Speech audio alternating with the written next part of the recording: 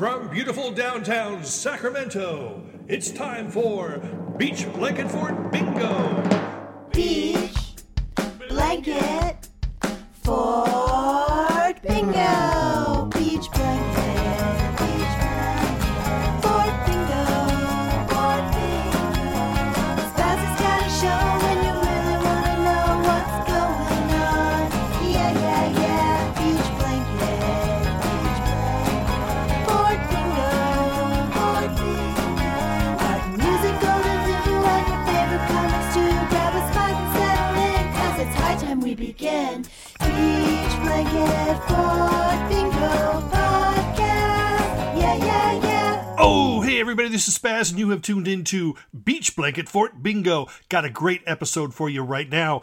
This is an exclusive interview with the Greenberry Woods, Ira Katz, Brandt Huseman, and Matt Huseman. We discussed their career, their difficult second album, the new collection of unreleased recordings called House, and so much more. So sit back, relax, and enjoy this fab interview with the Greenberry Woods. Right here, Beach Blanket Fort Bingo! Beach Blanket Fort Bingo. Beach Blanket Fort Bingo Podcast. Beach Blanket Fort Bingo. Beach Blanket Fort Bingo Podcast. I first encountered the Greenberry Woods way back in 1994 when I first heard their debut album, Rapple Dapple. I was mesmerized by the band's melodic charm and fabulous harmonies. Every track on the album could have been a single, each of them filled with big enough hooks to snare Moby Dick. The album was released just as hair metal was falling away and grunge was taking hold of the charts. The Greenberry Woods were worlds away from both genres and much closer to the power pop universe. Formed by Ira Katz, Brandt Huseman, Matt Huseman, and Miles Rosen, this was a band that was lovingly embraced by anyone who adored a catchy hook and angelic harmonizing.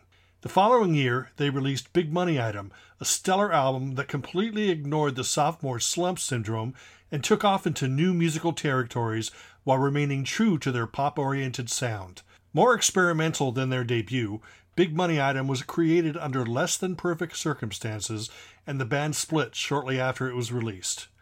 The Huseman brothers formed Splitsville, while Ira Katz pursued other musical projects, including C.L. Blake, and the Greenberry Woods remained one of the most underappreciated bands of the 90s, beloved by a devoted group of fans and followers who kept their name and music alive on the internet for many years. However, the band did a surprise reunion show in 2018, and interest in the band was reignited. The four members of the band went through a stockpile of unreleased recordings and compiled the album House, which has just been released. Consisting of 11 studio tracks and 3 live recordings, this set spotlights the band's early musical output that helped land them a label deal with Sire Records. Surprisingly, the strong set of songs were passed over for inclusion on their 2 albums and remained in the vaults until now. I was honored to speak with Ira Katz, Matt Huseman, and Brandt Huseman about the band's career, their difficult second album, and the recordings that are featured on the new release, House. I hope you enjoy our conversation and you are inspired to fall in love with the music of the Greenberry Woods, either again or for the first time.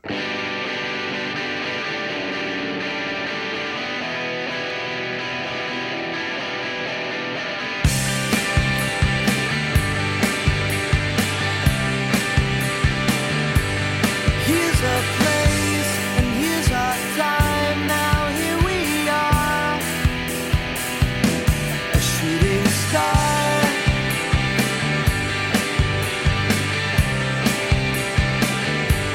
Here's a word, make that two. First off, can you introduce yourselves so that the listeners can get familiar with your voices? And we'll start with Ira. Okay. This is Ira Katz, and here I am. Yeah, this is Matt Huseman. And this is Brandt Huseman. Starting off the beginning, how did the 4 members of Greenberry Woods meet? I mean, I'm fairly certain I know how Matt and Brandt met, but how did you meet Ira and Miles? Ira, you want me to tell the story about how we met? Yeah, this is a great story. Matt, take it. Well, yeah, I mean, so, freshman in college, I just helped Brandt move into George Mason to his dorm. And then I went to University of Maryland, opened the front door of the dorm room that I was in, and Ira Katz answers the door. Of course, I walked in with a guitar in hand, because that's what cool people do, even though it was just like a gut string guitar, and I wasn't that good of a player. And so, anyway, he's like, well, you must be my roommate. And we had a little bit of confusion there, because the guy's name had like Matt in it or Matthew in it or something like that. Turned out it wasn't. But then we became fast friends. I taught him how to play guitar, and then he started writing songs like after he learned 3 chords. And I was like, that son of a gun, if he can do it, maybe I can too. That's it. And what about Miles? How did you come across him? Actually, I grew up with Miles. We went to high school together in Baltimore, and he was at Maryland at the same time. And I was out to dinner one night, and I had been playing with Matt and Brandt, and we were looking for a drummer, and I saw him, and he was actually a waiter at this place in College Park. And I just happened to ask him if he knew of any drummers, and he said, I play the drums, and I had no idea. And I asked if he wanted to sit in with us. And when I say sit in, we actually had very little equipment. We had a couple of instruments and no real PA. And our next practice was set to be at my apartment. And Miles had a set of drum pads. And interestingly enough, he committed to it. It was going to be on a Sunday morning.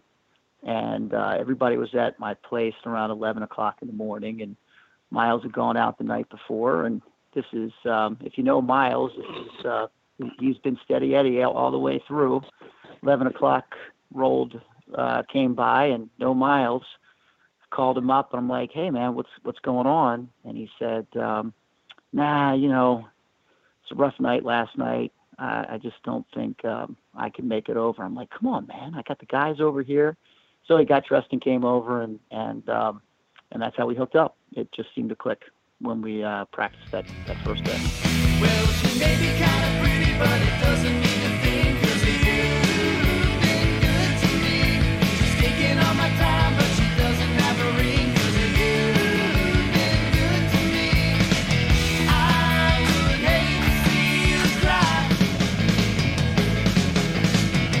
Don't consider this goodbye. Where did the band name come from, and was it one of like 30 different band names, or you guys just picked it right away? That has been a sore subject for a long, long time. Brandt, do you want to take that one? No, you technically named the band, so. Oh, thanks a lot, Stephen. Brandt. There were plenty of alternatives to it, but yes, Ira got picked the name.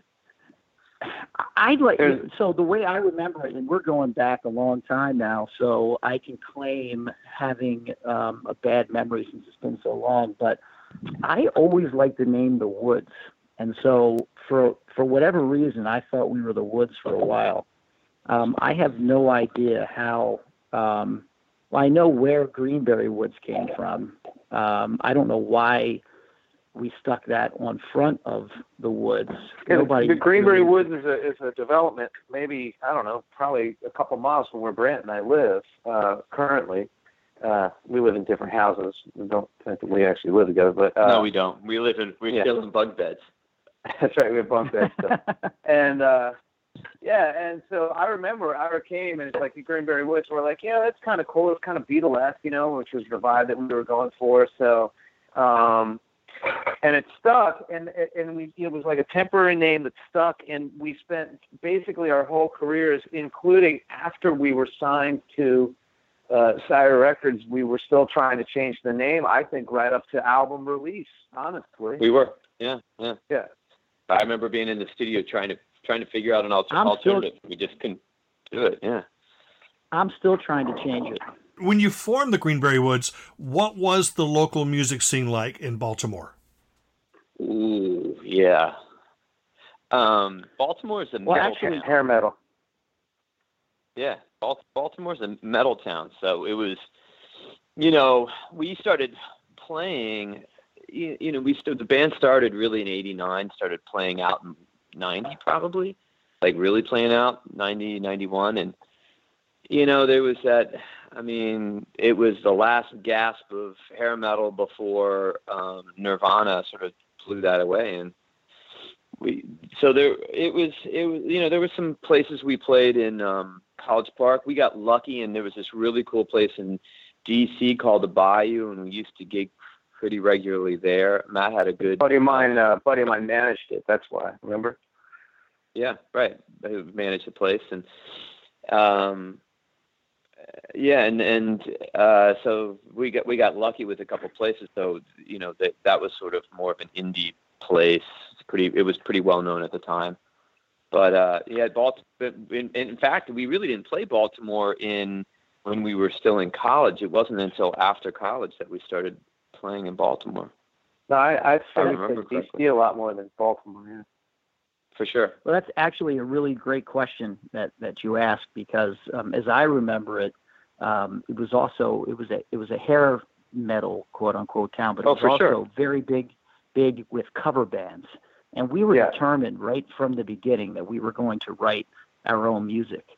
So can I correct you, Ira, absolutely. For a second? Please. We the three front guys were not talented enough playing our instruments to play in a cover band. Correct. Miles probably could have pulled it off, but we didn't do any covers because we didn't have the chops to do them. So we were writing our own stuff because nobody could tell us we were playing the parts wrong.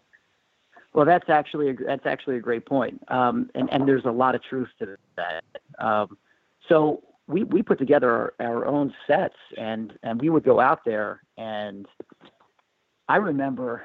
Do you guys remember playing a New Year's Eve party in College Park? Yes. At a Holiday Inn? Yeah. Do you remember how awful a gig that was? Nightmare. But we just kept at it. We would throw a few covers in there, but we were really determined to do our own thing and try to get a record deal and write our own music. But it was a tough town. Baltimore was pretty much all cover bands at the time. Everybody knew who he wanted to be before he even knew who he was. Everybody loved him, but no one could see who he turned into, because now I don't know why they ever let him try.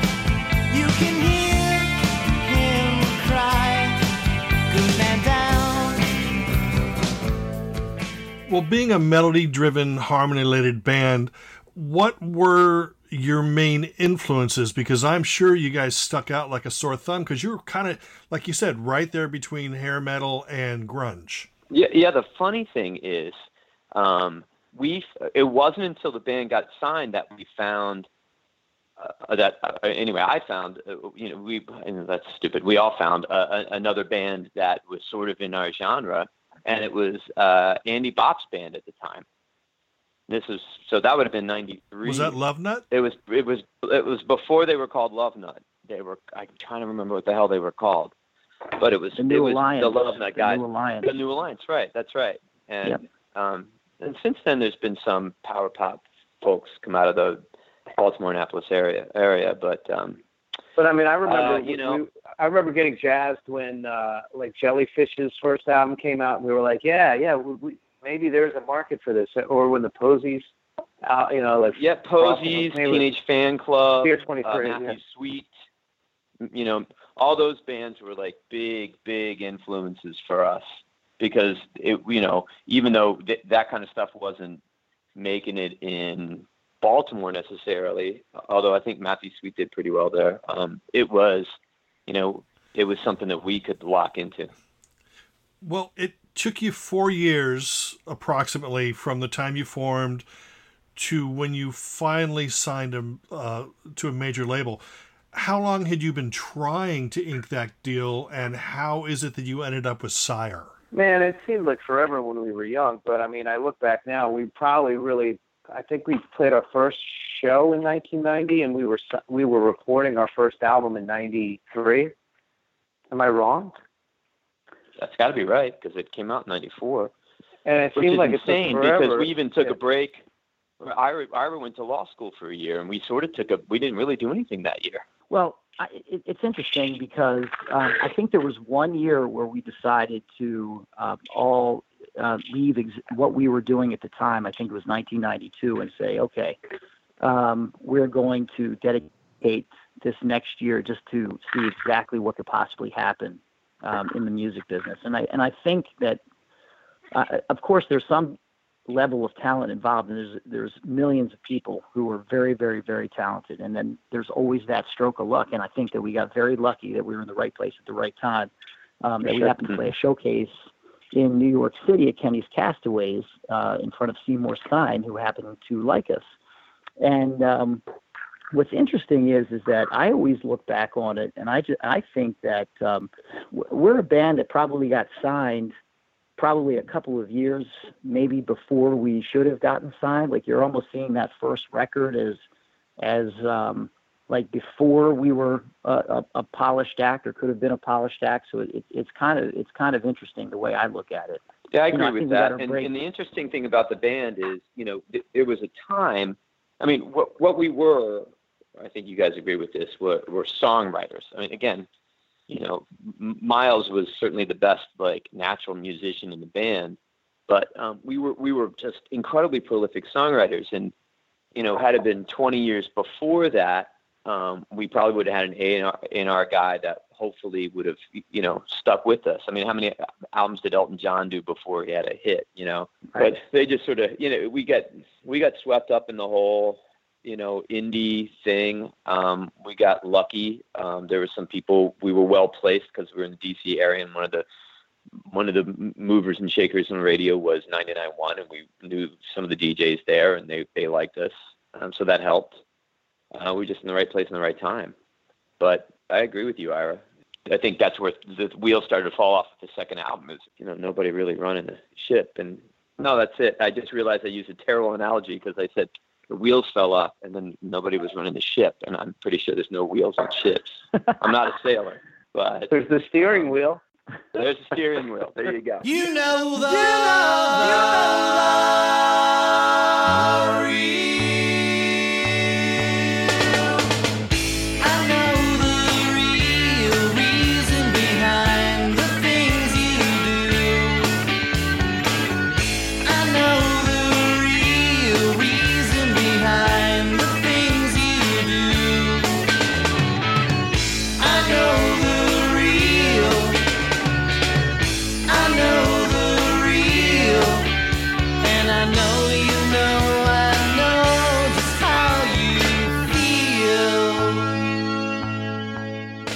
Did you consider at any time maybe going with an indie label, or were you pretty much firmly set on wanting to sign to a major?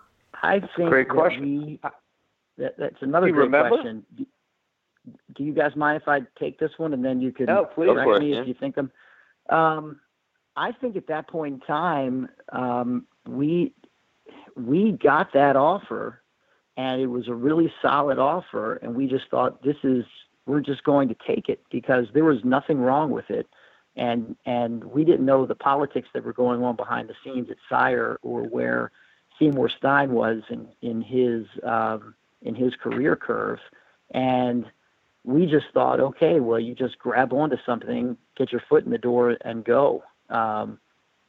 We never thought of ourselves as in the position to, okay, well, we have this deal on the table. Let's go around now that we have this interest.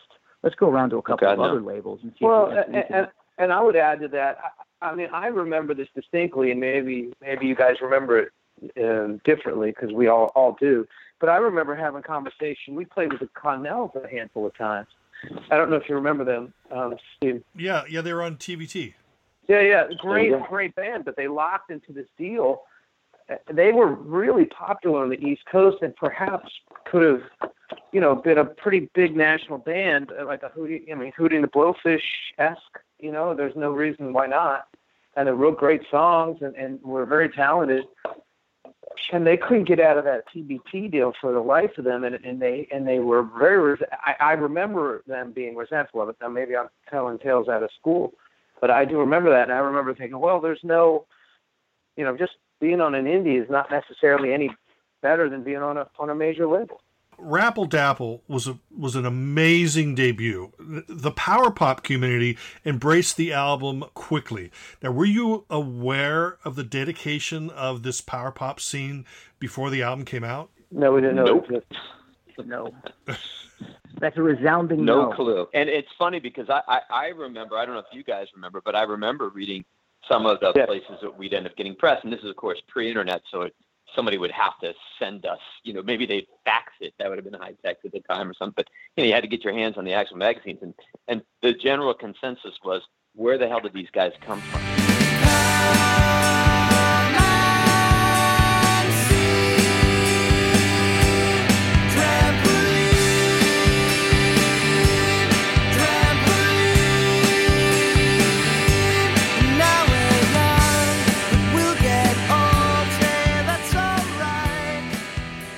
Now, the album sidestepped the grunge sound, and the band seemed to be following your own musical path.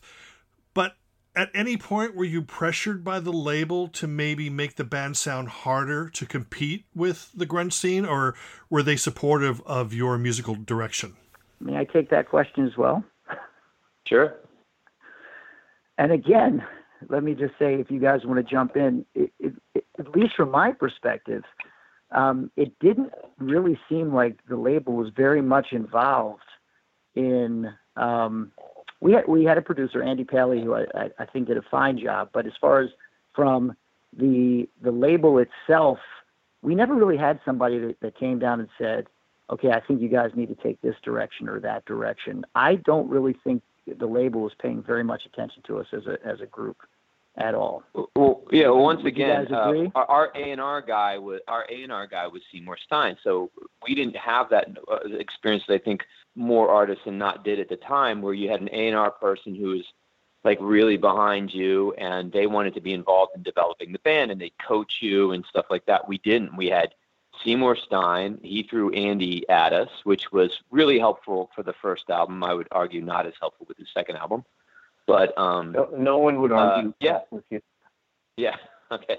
But but no, we didn't have an A&R guy. Seymour Stein was our A&R guy, which means, hey, you're signed. Now I'm going to go off do something else. So they were very hands off. Well, was it exciting at least to be on the same label that signed the Ramones and the Undertones and Talking Heads and so many other great bands? Yeah, man. I mean, we're Brandt and I are huge Smiths fans. I mean. That's awesome. And I was a huge Replacements fan at the time, and I mean, still am, but, so that was it for me. Did you have a choice in picking the singles Trampoline and Adieu, or was that a label decision? We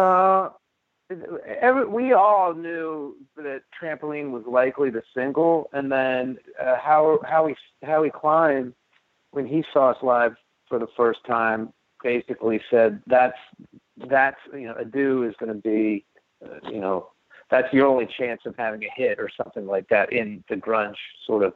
I mean, he was very in tune to what was going on musically. So I remember it that way. Again, we all remember things differently, but no, I think that's right. Well, I knew that your feelings are gone when you packed your emotions and ran, and you left with my favorite book. It's the unabridged Napoleon.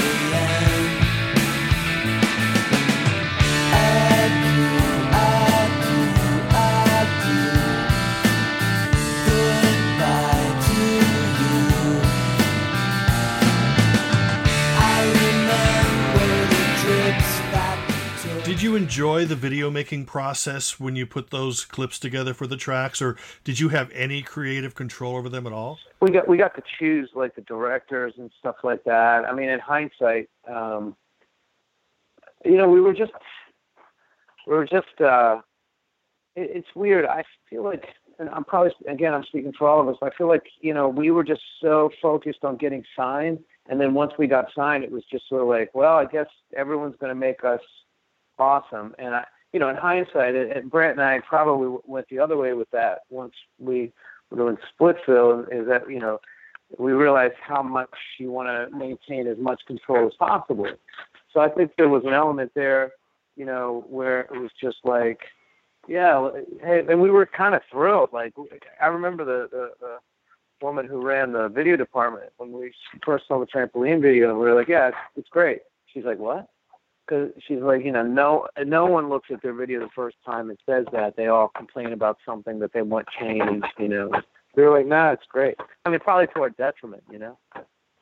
I think what's interesting is I think that you had 4 fairly intelligent guys in a group, and we thought that when we signed the deal, and again, guys, correct me if you think I'm wrong, I think we assumed that and you can take this as a lesson probably in every step of the way along in life. You assume that just because someone holds a position and you're working with them, that they know what's best, they have more experience, and absolutely you need to defer to them, but that doesn't always mean that they know that they have all the answers. And I think in our case, we were too afraid to rock the boat or ask too many questions or try to assert ourselves, because we thought that our position of being signed to this label, what's the word I'm looking for? Is that it was, I have a good word that I'm not able to think of right now, but and maybe we didn't belong. We were just lucky to have gotten there, and that if we were to push things too much and try to give our opinions too much, we might be pushed aside, and that these people knew exactly what was right for us. And in hindsight, I think that we should have been more vocal on a lot of things, right even down to and this may be a good segue into some of the questions regarding the record house, right even into the choosing of some of the songs that were on Rapple Dapple, because some of the ones that were left off of that first record should not, in my opinion, have been left off the first record. And I distinctly remember conversations that were, okay, well, let's not rock the boat. This guy, he's produced these people, and he's really good friends with Seymour Stein, and we just don't want to get on the wrong side of Seymour Stein, and et cetera, et cetera. And we work things from a position of weakness and not from a position of strength or confidence in ourselves at that point in time. And I think that kind of hurt, or at least made it so it didn't turn out the way we may have wanted it to turn out. So yeah. Number 37, Feels So Strange, remains a fan favorite. It's my personal favorite off the record. Are there any other songs on the album that you felt may have been overlooked? And as a second part of that question, where did number 37 fit into the title? Oh, I guess I should field that one. Mm-hmm.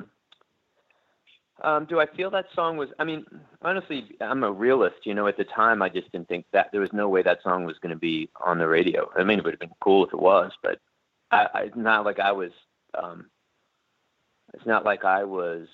fighting for it. I can't remember what market we were in, but it was out on the West Coast, and one of the guys, having dinner with one of the guys, and they were like, yeah, they had been talking about Nowhere to Go as potentially being, just because I think it's one that's got heavier guitars and is faster. Mm-hmm. I think that's the only reason. But to answer your question about number 37, it's from the Velvet Underground's Femme Fatale. He says, you're written in her book, you're number 37, have a look. I thought that was a cool name.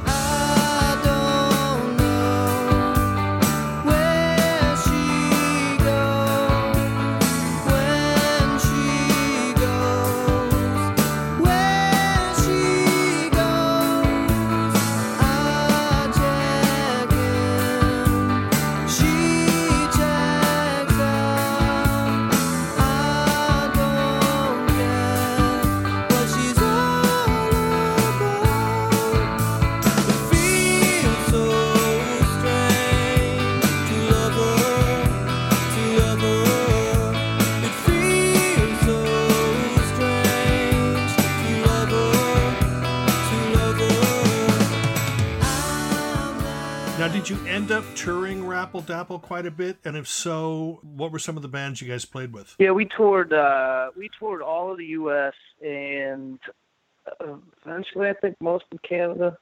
with Rapple Dapple. I mean, again, in hindsight, knowing what we know now, it would have been great if we could have talked the label into sending this overseas, because it turned out that we had a pretty significant following for Spain for sure.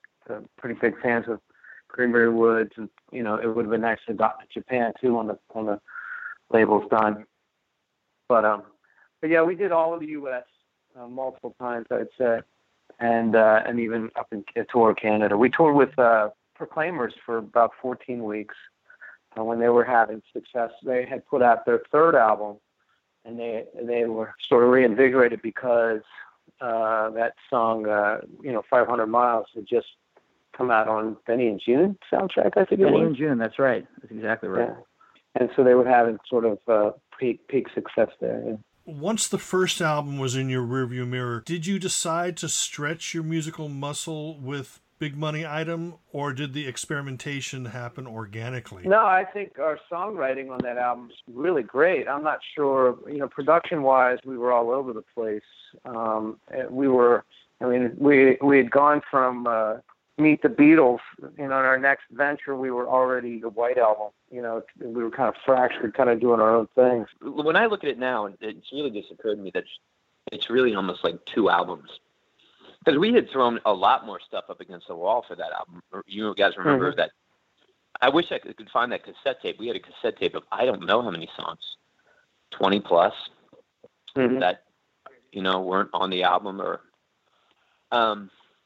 Yeah, and you can't have a conversation without talking about Splitsville, because we had started Splitsville between the two albums, and then the label kind of came back via Andy, and I'm not sure who was leading what charge there, saying, "Oh, this should be the next."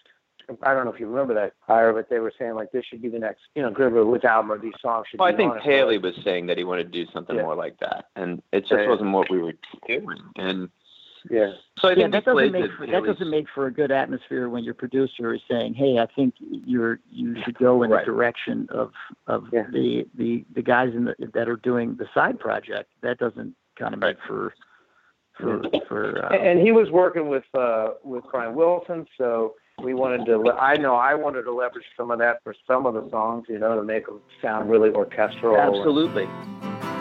When the music stops and the memories fade,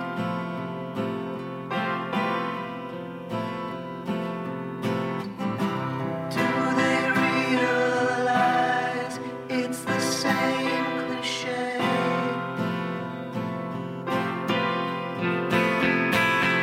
Go forget her. Go forget her. Go forget her.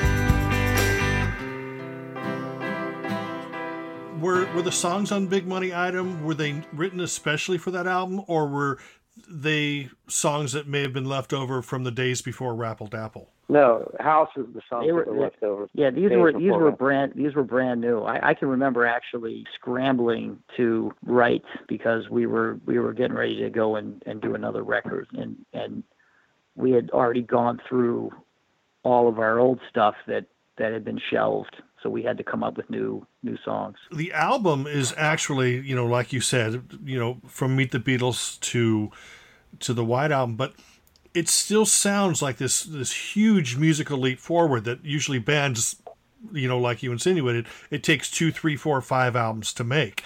But were you comfortable? Were you more comfortable in the studio by the time you came to record the second album? That's another great question. Yeah, it is. I think we were all slightly. It was sort of a poisonous situation. None of us were getting along. Yeah, it was not fun. And Matt and I know we got sick halfway through it. And I was sick for about 80% of recording that album. Yeah, so just flu, cold, whatever I could get, I was just getting sick. And it just, if you read the liner notes, you'd think Paley was some sort of like, because we all played a bunch of different instruments on Svengali, right? Yeah, but we all played a bunch of different instruments on it. It's just we credit ourselves as the band, and then he said, well, on the album I want to say I played all these things. We're like, okay. The way I remember it, Miles, Miles, it was, what was the word you just used to describe it, Brandt? The atmosphere making that record. Poisonous. Poisonous. What did you say? By the way, things are no longer poisonous, by the way. I just want to let your listening audience know that. Everything's great. But Miles at that point in time, and he's just a happy-go-lucky guy, he would come in, play his drum parts, and roll out. He never hung out during that record. He would just come in, and then he would play, and he would leave.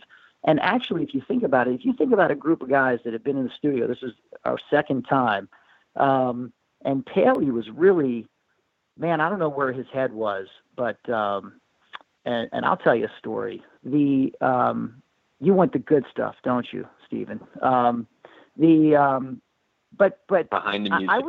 I would give ourselves credit on this one because we weren't getting along very well at all, and we were kind of left to our own devices. I think, in a sense that it wasn't like Paley was going, okay, well, I mean, we did the record here in Baltimore. It wasn't like he was a Svengali of guitar sounds either. We were kind of turning knobs and doing this and doing that. And you're talking about four guys that kind of made we had Drew Mazurik, who engineered the record, who did a great job with helping us out with that. But we kind of pulled it together ourselves. That's what I think, at least my impression. I don't know if you guys remember if Andy was sort of like, okay, let's do this and let's do that, but I don't have that recollection. Well, I was just going to say, I do. I actually remember. Like, I'll tell you know, and again, we all have our own personal thing. For the songs that I wrote, and at that time that must have been talking about White Album. I mean, it was really like, well, if I wrote this song, I get to call the shots, and the collaboration wasn't as much as it could have been. And we still collaborated because that's the way we got the basic tracks, but it could have been a lot better. Haley, in that respect, helped me get some musical ideas out. Like Punch Drunk, I knew what I wanted. And so he helped get that there. And same with like Go Without You. He was like, you know, you sort of open that up to him and it's like, oh, well, let's try this. And that's great. Oh, you know, we should do this too. That's great. So I felt very collaborative there. On the other hand, there's some songs where like, I feel like the bass line was totally emasculated these would have been my songs, obviously, because I would have been able to say no. But like a couple of Matt's songs, he took what I thought were cool bass parts, and he was like, "Oh, we'll put the 6-string bass there." And one of them was "Oh Janine," which it worked out because I actually did put the 6-string bass there. But like the other one was Super Geek, and it's like, no, it's like a punk pop song that you don't. That's not what needed to happen there, and so. There was some of that stuff on the album that sort of feels me nuts, and some of the production, I think, of Ira's songs. If I'm going to, I think Ira was at the point where he's like, you know, I'm talking for you, Ira, so you can, you know, correct me. But I think he was sort of like, I think he was, you know, I think Ira was at the point where he's like, okay, whatever, let's just do it, you know. And some of the stuff I think made us sound less like less of the choices that we would have made. Is that good or bad? That's not for me to answer. It's all subjective, but I would say less of the choices that we would have made if we were more together as a band. Silly rabbit chairs. In just 3 short words, a delicious delight. Packed in brown bag lunches. And delivered here to the killers alive, like me, the one you're scared to talk to. Oh, Johnny, it's time to come clean. After one broken heart, here's 2 arms that hold you, play it safe. Someone to make you want. I find somebody new, 'cause what else can I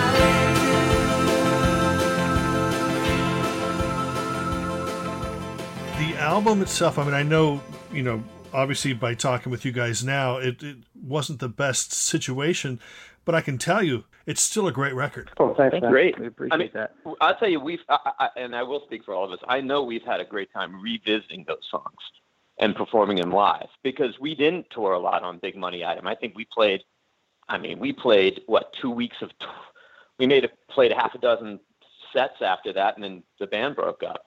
So it's nice playing these songs, and we've got Paul helping us out with some keyboards and some additional like acoustic guitar, and it's great. I mean, there's some really strong songwriting on that album. Yeah, I mean, we were kind of peak songwriting back then. I mean, we were, because you had to bring at that point, we'd already put out a major label album, and if you came with a B minus song, it wouldn't make it past, the three, because typically we would strap on an electric or start playing it for the other guys, and it wouldn't make it through that, through a full song. We'd just be like, nah, just move on. I mean, there was just no time for us to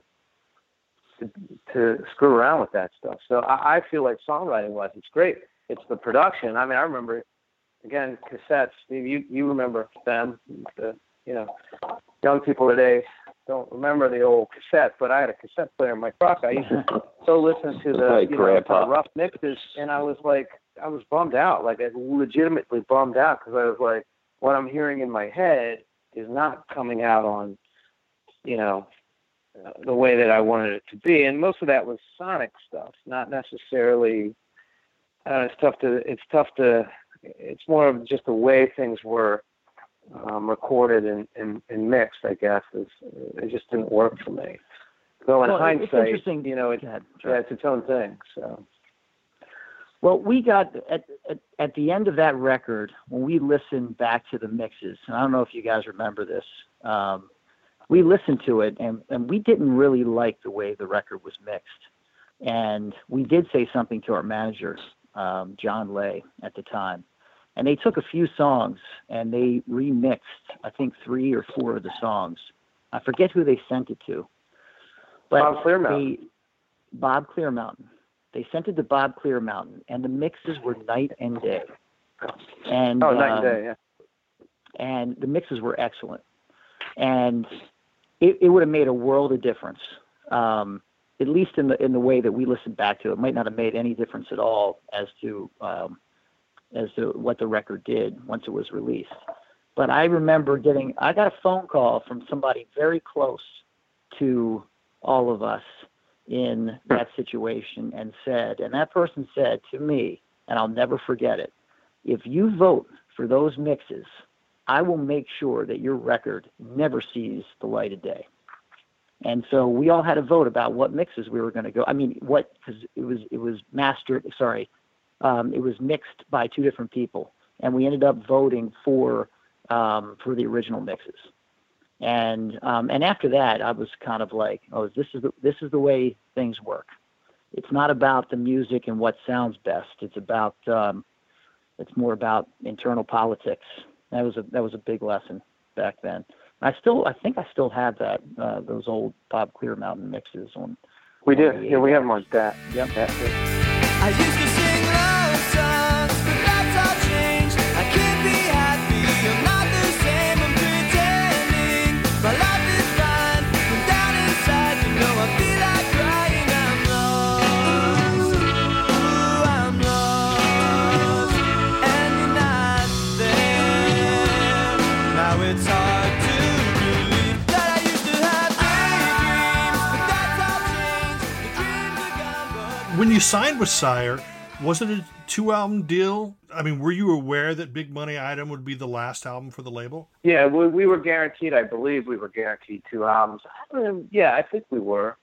I think we all just saw the writing on the wall. I mean, I think we all had high hopes for Big Money Item to be the next. But we weren't a cohesive band at that point, so it was, we weren't helping ourselves.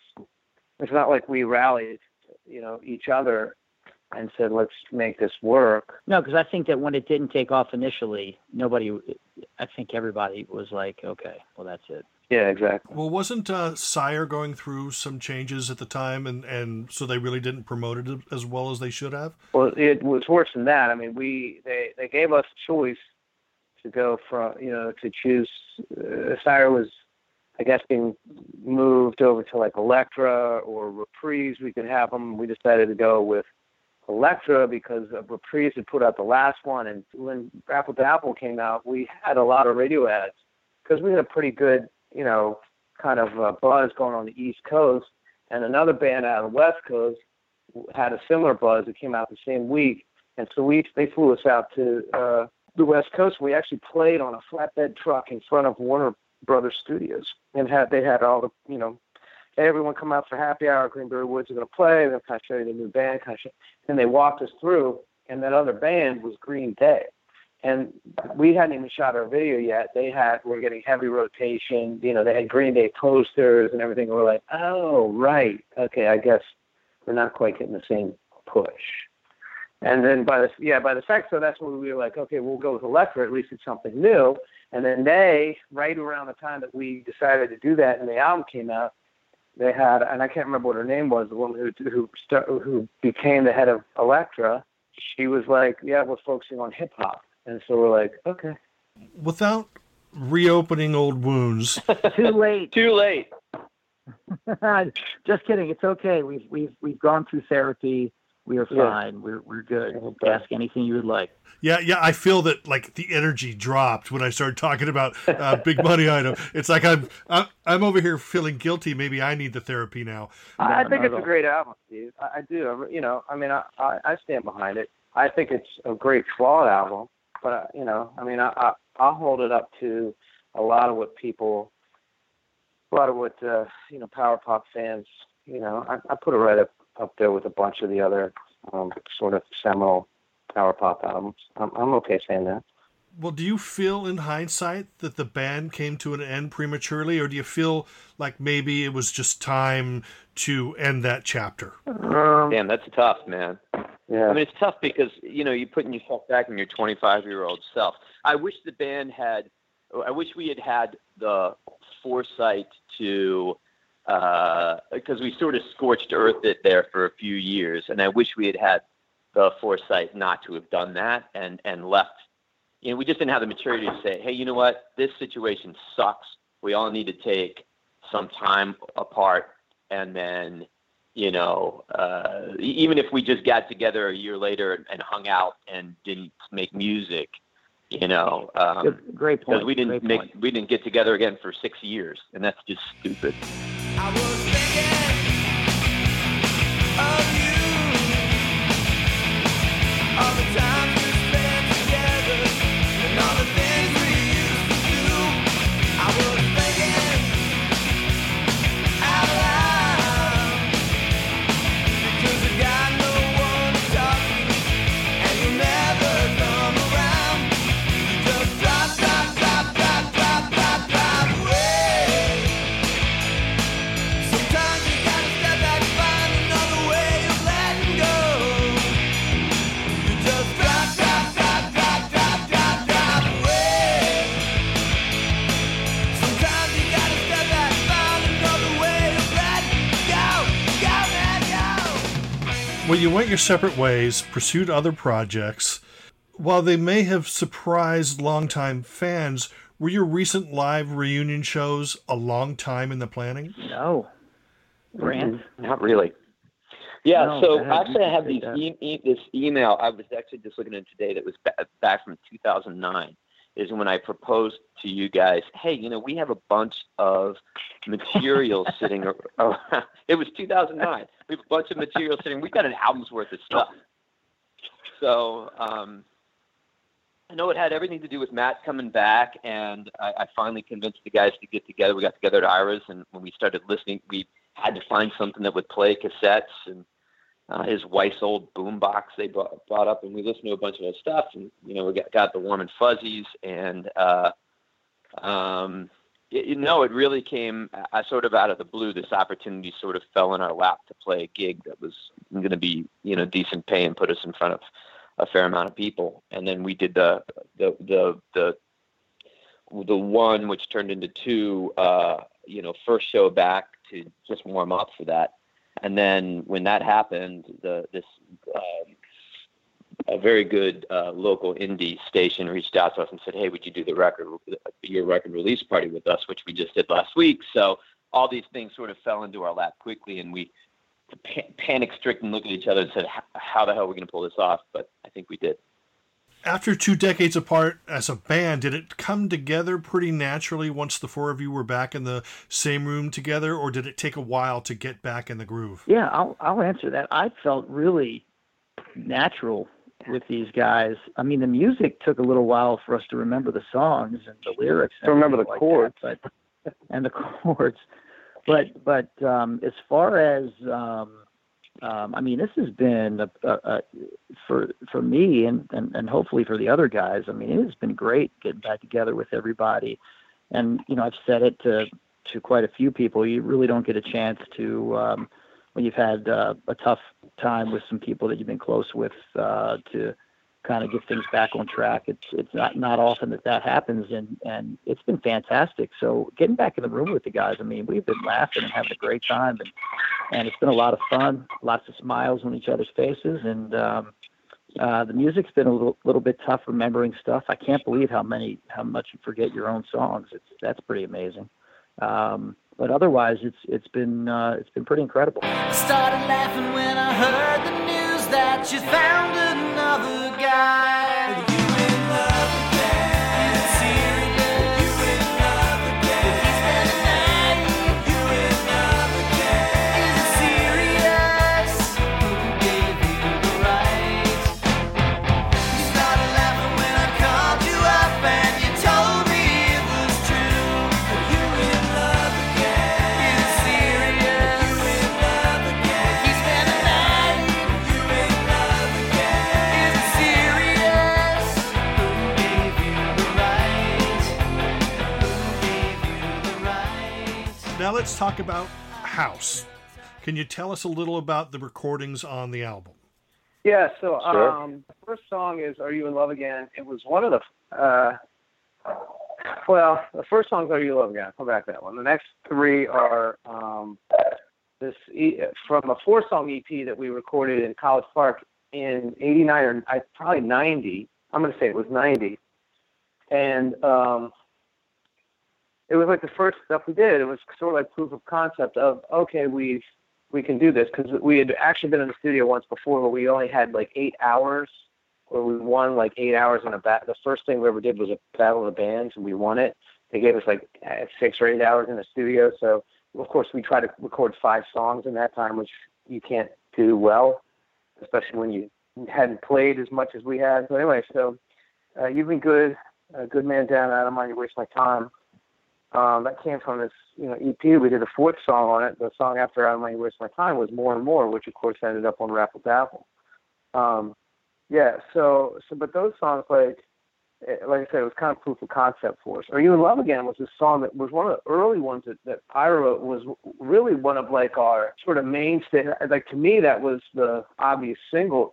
And we were shocked when they rejected it for Rapple Dapple. We just couldn't understand it. Ira couldn't understand it more than any of us, but I think we were all sort of equally shocked. Like, that was one that I wish we could push back a lot more on. All of these tracks, these are all the original recordings from that period, correct? Nothing here is a new recording of old songs. No, Are You in Love Again? Yeah, the latest new thing and we recorded that right before the band broke up, like 95. Yeah.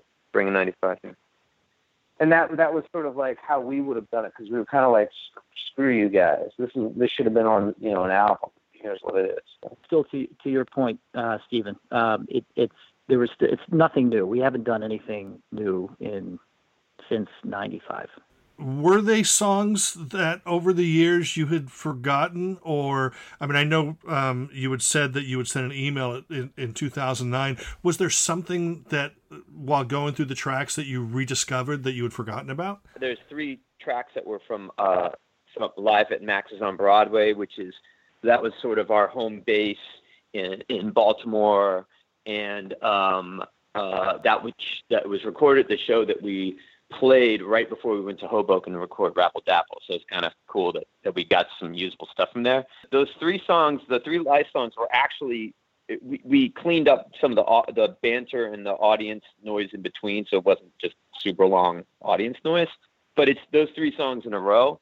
And the second one, the first one, and I remember that, Matt sing the song. The second song came on, and it's She Don't Mean for Free does the riff, and then the drums hit, and I'm like, what the hell is this?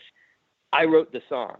It took me like 30 seconds to go, oh shit, I wrote this. Yeah. Now, have you talked about writing and recording new Greenberry Woods material, or are you too busy with your lives?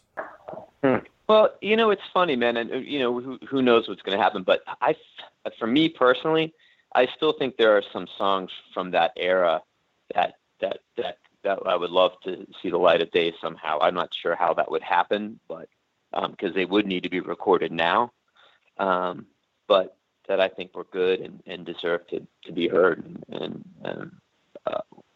yeah, so it's one that I wrote and that I'm close to that I would love to hear recorded, but I don't know. We haven't talked about it. Will there be any future live shows for fans to look forward to continue promoting this release? Yeah, we'll play more shows, hopefully overseas.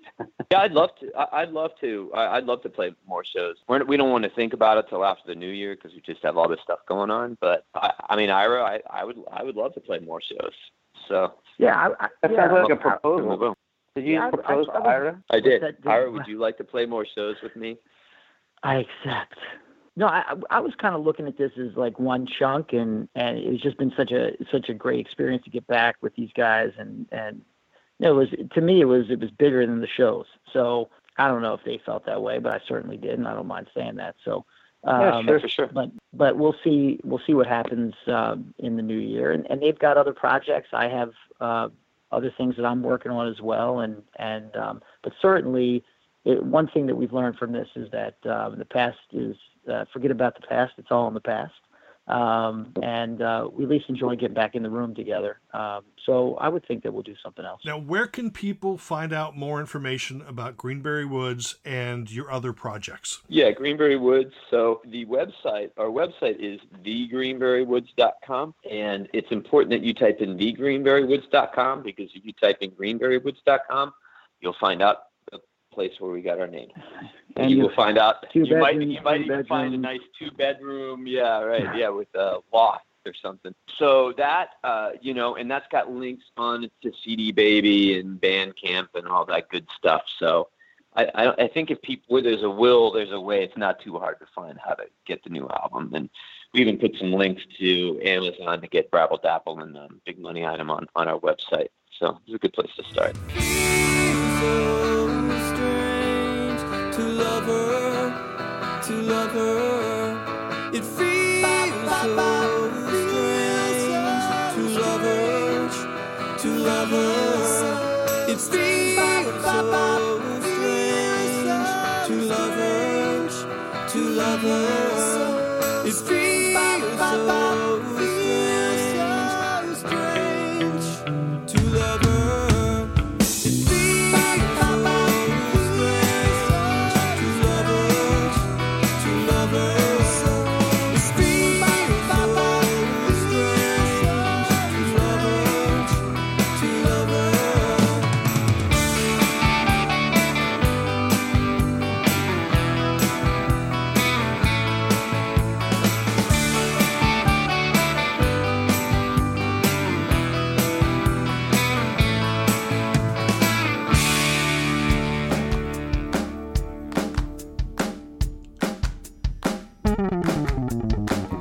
That's it for this episode of Beach Blanket Fort Bingo. I'd like to thank Ira Katz, Brandt Huseman, and Matt Huseman for chatting with me about the Greenberry Woods. And remember, you can check out the album yourself. If you go to Bandcamp, you can download it, or if you go to CD Baby, you can buy a physical copy. That's right, CD copy, the Greenberry Woods. And I'd like to thank you for hanging out and listening. Smell you later.